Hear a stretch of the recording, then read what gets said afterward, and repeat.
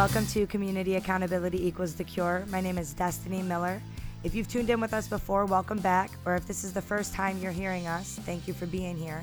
And before we get into today's story, I'd like to briefly tell you what this is all about. So Community Accountability Equals the Cure was a concept conceived over a decade ago by our founder, Robert Lomas, who is here with us today. And fast forward to 2022, CAC is more than a podcast. It's an opportunity to gain the perspective of our neighbors and beyond.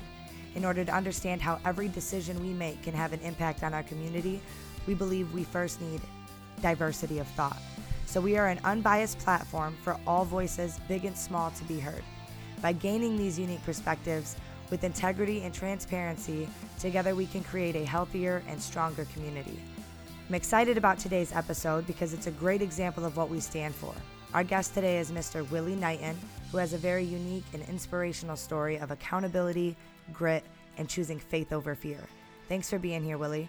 Go ahead and introduce yourself to us and take us back to the beginning. Tell us a bit about your childhood. Hi, everybody. My name is Willie Knighten, Jr., and I was born and raised here in Toledo, Ohio. I was grateful enough to be raised in a two-family home. My parents are still together. It's going on 54 years. It's incredible. And I just left my dad and mom about 10 minutes ago. Forgive me, everybody. I'm in the car right now. A lot of things happen in the life I live. So growing up, I was a normal kid, so I thought, oldest out of four. And went to private schooling for my first 8 years, school called Toledo Christian. And everything was normal. Everything started to change my first day of junior high school. My first day of junior high school, I met some guys, and after school, on the way home, we stopped at a local Kroger's, and we went in there and we stole beer and wine. I had never drank in my life, but they told me, they said it's good, and so I took my first sip. I smoked my first joint the very first day of 7th grade. Wow. And I didn't stop. It progressed. Me and those guys ended up starting a small neighborhood gang. And it was around mid-'80s. And the crack epidemic hit Toledo. And we tried our hand at it. And before you know it, we was incarcerated. It was a long spiral of incarceration, gang violence, drug using and drug dealing. I was first arrested, I think, at the age of 14. I know I did my first juvie stint. Well, I did my only juvie stint at the age of 17. Okay. And I became adult behind bars in Cuyahoga Hills Boys School. So I want to make sure I got you right. You said that you were raised in a two-parent home. You went to Toledo Christian, which, man, Toledo Christian, I used to play basketball and we could not beat them. We could not beat them. Anyway, so you'd say that you were raised in a strong, healthy home. And at some point you deviated from the nurture and dove into the community and kind of made your own path there. Dark as it was, you kind of went your own way. Yeah. Okay. I wanted to be with the in crowd. Right. And we used to do a lot of fighting. We had a neighborhood, South Side, we called it the South Side, but it's really the central city. And we had this one particular block that we hung on, and it had probably in less than a quarter mile, probably 5 bars. They were next to each other. We couldn't go in because we were too young, so we would steal the patrons' cars when they would go in and we'd joyride. It was called Junction. Yeah, Buckingham and Junction. Name of our little gang was called the BSGs, the Buck Street Gangsters. Okay. And we knew we were somebody once we made the Toledo Blade. They had a small article in there about us, so we thought that was cool. And in that, I was going to say, in that mindset, that kind of lit a fire on you guys, didn't it? Kind of made you feel important and strong. Validity. Gave us some type of validity. Absolutely, yeah. Yeah. Fast forward, got out of juvenile. I was 18. And so I really hit the streets then. The drug dealing, the violence, all just escalated. And one day we're hanging right there on Junction, and some guys walked by. We didn't really have any beef with them, but we were bored. This was our territory, and we were under the influence. So we started a fight with them. One of them didn't want to fight, pulled a gun out and killed my friend right in front of me, and he died. Man. And as we were trying to, we didn't even know CPR, so Right. we was just praying that he just held on, and he didn't make it. Yeah. So watch the guy killed in front of me. You said you were 18 years old? I was a little older than 18, I think. I think I might have been 19 then. Okay. So I came out of juvenile. Yeah. And so there, you know, retaliation, the shootings, the violence. I was apprehended with a gun, sent to Striker for 3 days. My cousin was in the car shooting. I had no idea he even had a gun. I'm playing the music loud, and he's shooting out the window. The gang task force had pulled us over with guns to our face, and I'm so glad they didn't kill me. I'm so glad they didn't kill us. Absolutely. Yeah, my cousin, he's no longer here, and it never stopped. You know, I was charged with a double shooting, and they had raided my parents' home, and I had a couple of guns in there that I thought were legal, but I ended up being convicted and sent to prison under disability of firearms. Okay. At that time, I was labeled the undisputed leader of the folks. That's what the article said. We have apprehended the reputed gang leader. Oh, so you Willie were the leader, Knighten Jr. according to them. Yeah, I was the leader. Period. You were okay. It was okay. Yeah, I was. And so I used to taunt the police a lot, and they could never find my firearm. I used to tell them I got a gun on me, which I did. They just couldn't find the stash spot in the car. And a lot of violence had happened so much that they just said, you know what, we need to get him off the street. And between June and August of 1994, there were over 84 shootings, which resulted in 15 homicides. And according to them, my gang played an integral part in it. So I want to plug something real quick, because you said that. You said between this small period in 94 in Toledo.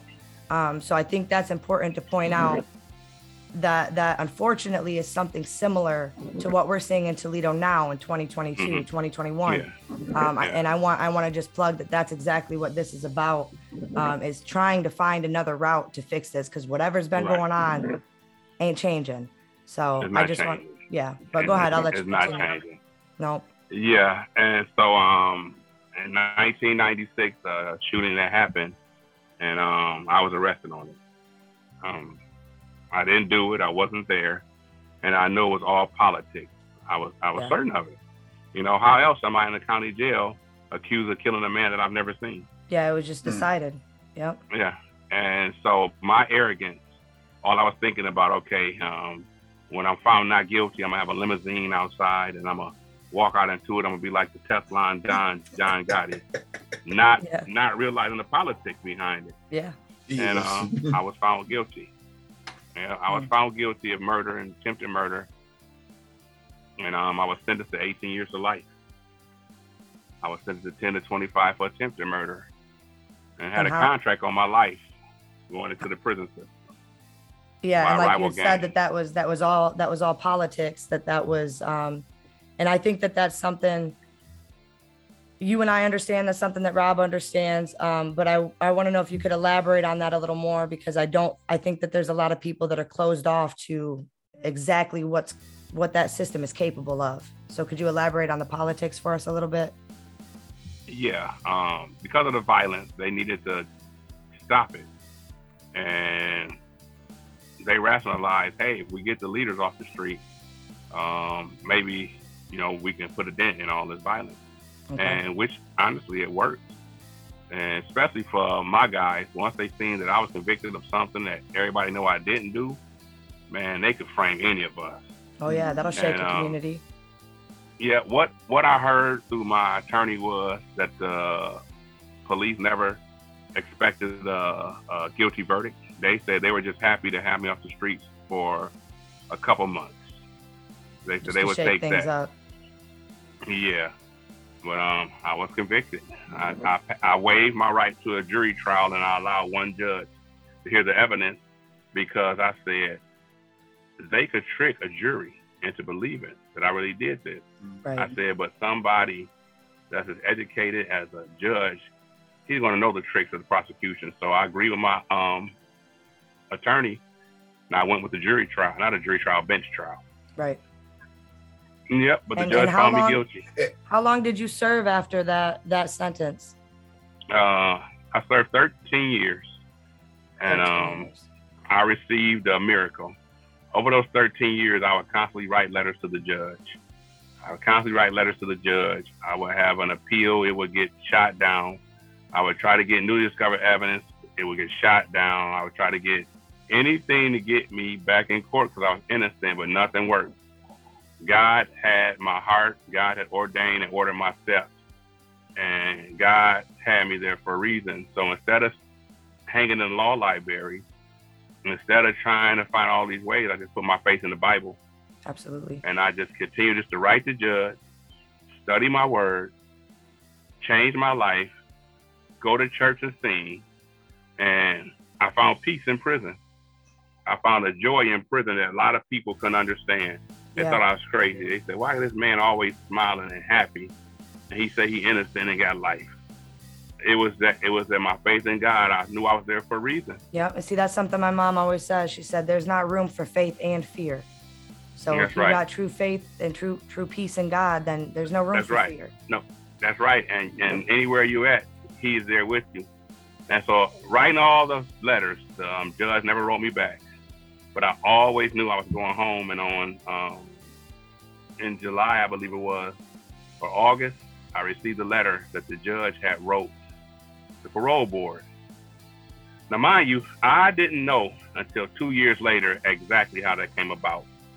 I just assumed that since I wrote all those letters to that judge, now that he's on his deathbed, I'm saying now that he's on his deathbed, his conscience is getting me. That's what I assumed. I said, all these letters, now he's about to pass away, and he wrote a letter for me. But it wasn't just that. 2 years ago, I was contacted by an attorney, and he said, you may not know me. He said, but I worked for the Ohio Parole Board in 2009. And he said there were 2 piles of petitions for clemency. And he said that I would go through. He said one pile was automatic, no. And the other pile is what we would look at. He said, I was just curious one day, and I reached into the pile of all the automatic no's, and I pulled out a petition, and it was yours. Tell me that's not God. Wow. Tell me, and he said it himself. He said, Willie, he said that was divine intervention. Absolutely. And he said, as I started to read it, he said, I said, if there's any truth to this, I have to find out. So it was him who called the judge. He said, I expected the judge to say, this happened almost 13 years ago. I don't remember this case. He said it was total opposite. He said, the judge said, this case has weighed heavily on my mind for the last 12 and a half years. And so as he talked to the judge for over an hour, he said that just before he hung up, he said, Your Honor, would you be willing to put in writing what you share with me today? He said, the judge faxed over that letter that said he made a mistake and I was innocent. And submitted the letter, and 2 months later, he died. And you said that was for a petition for clemency. Could you explain to us the difference between that and a full pardon? Yes. So there's 3 clemencies. If you're on death row, you can get a stay of execution, which is 1. If you're serving excessive time and you want the time cut, you can file for a commutation, that's 2. And if you want relief from the conviction, you will file for a pardon, that's 3. I never expected them to give me a pardon because they would never want to admit wrongdoing. So I just said, let me go home. Not. Right, just get me out of here. So I filed for the commutation. And once that judge's letter hit, because they had already denied me. I just didn't know they had denied me. Right. But once that judge's letter got to the parole board, they reopened that petition and they granted it. And so I had just left commissary. What 2 year days is before this? Thanksgiving, 2009. Okay. And the 23rd of November, they called me to the captain's office, and I just assumed that my last remaining grandparent had passed away. because at that time on Mondays and Tuesdays the chaplain is closed, so all your death notices come by way of captain's office. So I just assumed it was my last grandparent. She had been the sickest since I was incarcerated. Right. But it wasn't. They told me that the governor had said I was a free man the next day. My first thoughts were, wow, I just spent $50 at commissary. You know, I've been in prison 13 years. I wouldn't. That's the mindset. That's my mindset. Yeah. Somebody was happy. Yeah. Celly, somebody. Yeah. Whoever got that. My Celly was happy, and that's another story that I'm gonna share in a second. And so, I went home, and all I knew was I was never going back to prison. So I thought, right. And I know that I was never getting back in the streets. I knew that. I said I would never ever hurt another soul because I had already got away with so much. Right. That's why I deserved to be in prison. It wasn't because of that murder. I didn't commit that, but I had hurt people prior to that. Is that something that you think that you battled with while you were there for all that time? The pride of knowing that you didn't do what you're convicted for, but you also know that you were guilty of something? Yep, and that's why there was no battle. It was like, you know what? All that I thought I got away with, God is calling to account. That's what I knew. I said, all that I thought I got away with, God has just called it into account. Mm-hmm. And so when I came home, I started working. And before you know it, 2 years later, I was contacted by the Ridge Project, and I started going back into prison. I did that for 5 years. And then I obtained my CDCA. And I came back to Toledo, and I've been working in behavioral health and reentry ever since. That's incredible. Now that cellie of mine that received all that commissary, I told him, when you get out of prison, I'm going to make a way for you as well. And when he got released, I helped him obtain his Class A CDL through the program at the Ridge Project. I helped him go to college, where he just now graduated with a bachelor's. Awesome. And now we work together right now. So he's in the office right now. Oh, that's incredible. Telling me like to have him for that's my old drummer. I like to have him for my next guest. Old drummer. My old drummer. Let him know about us. That's a whole nother story.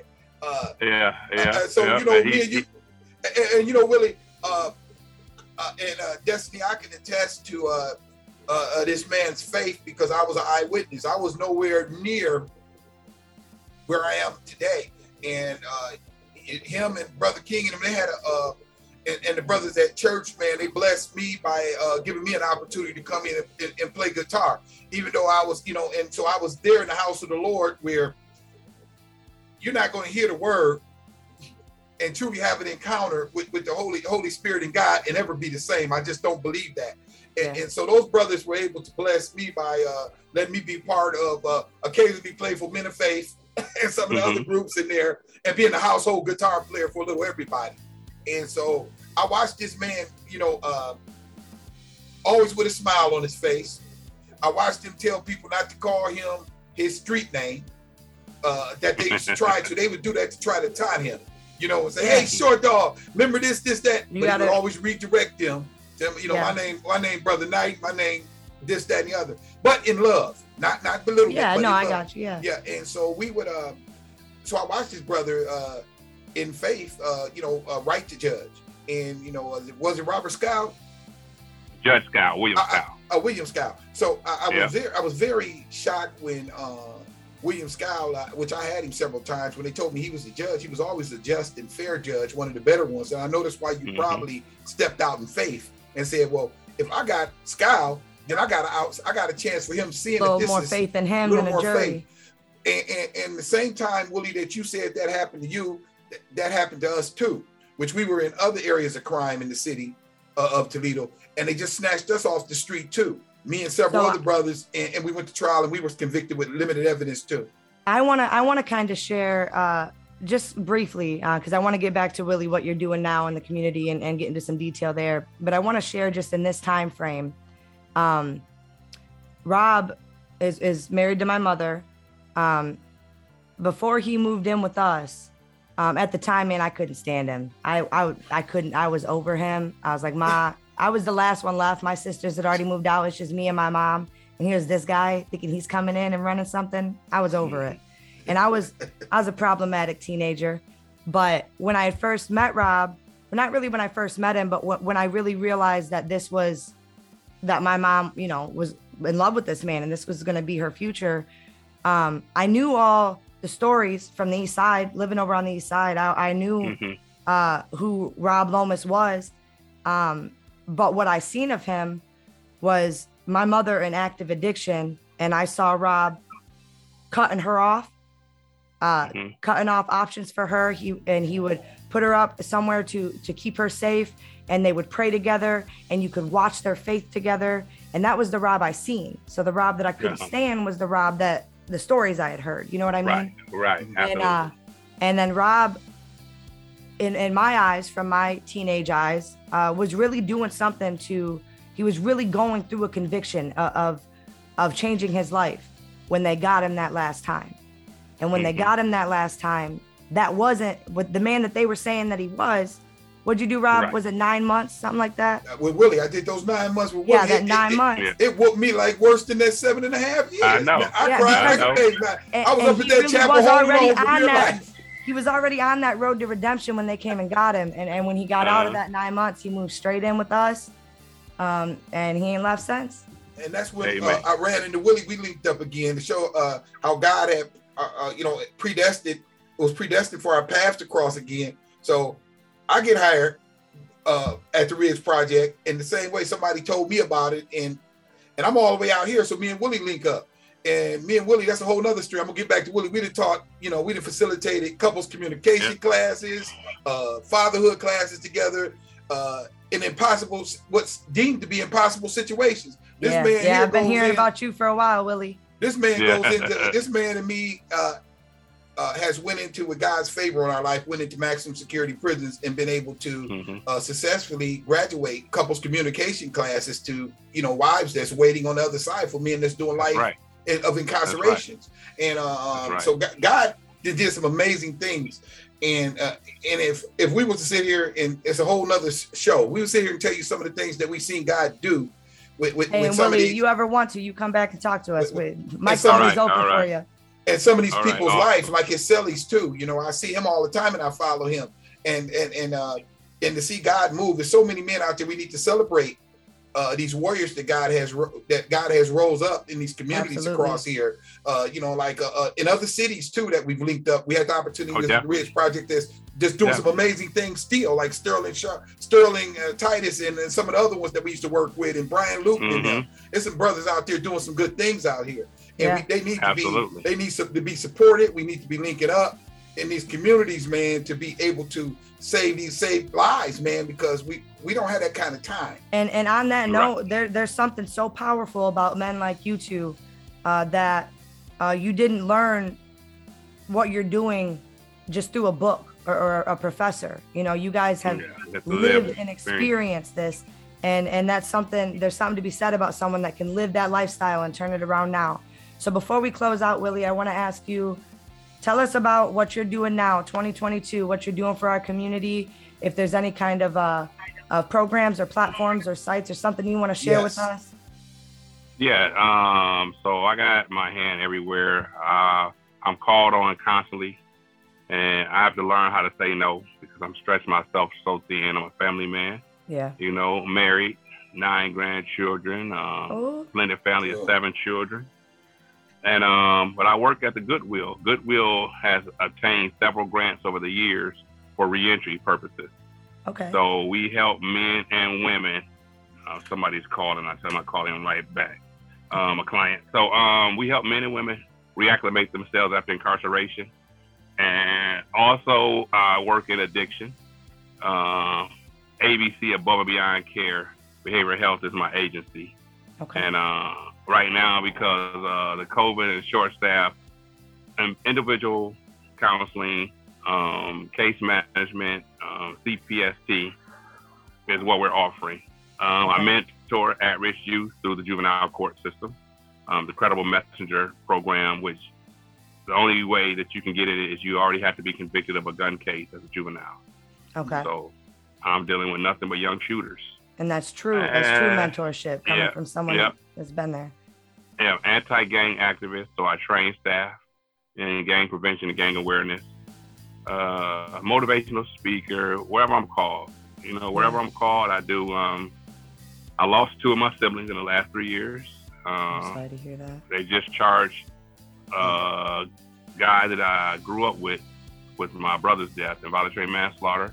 And they charged a 15-year-old, convicted him of killing my sister over 30 cents while she was delivering pizza. So, my mother, that's my biggest worry. Yeah. I'm constantly just worried about her and depression. Yeah, that's a heavy, heavy load. Yeah, my dad, he's a pastor, and his faith is like none I ever seen. But other than that, I'm staying the course.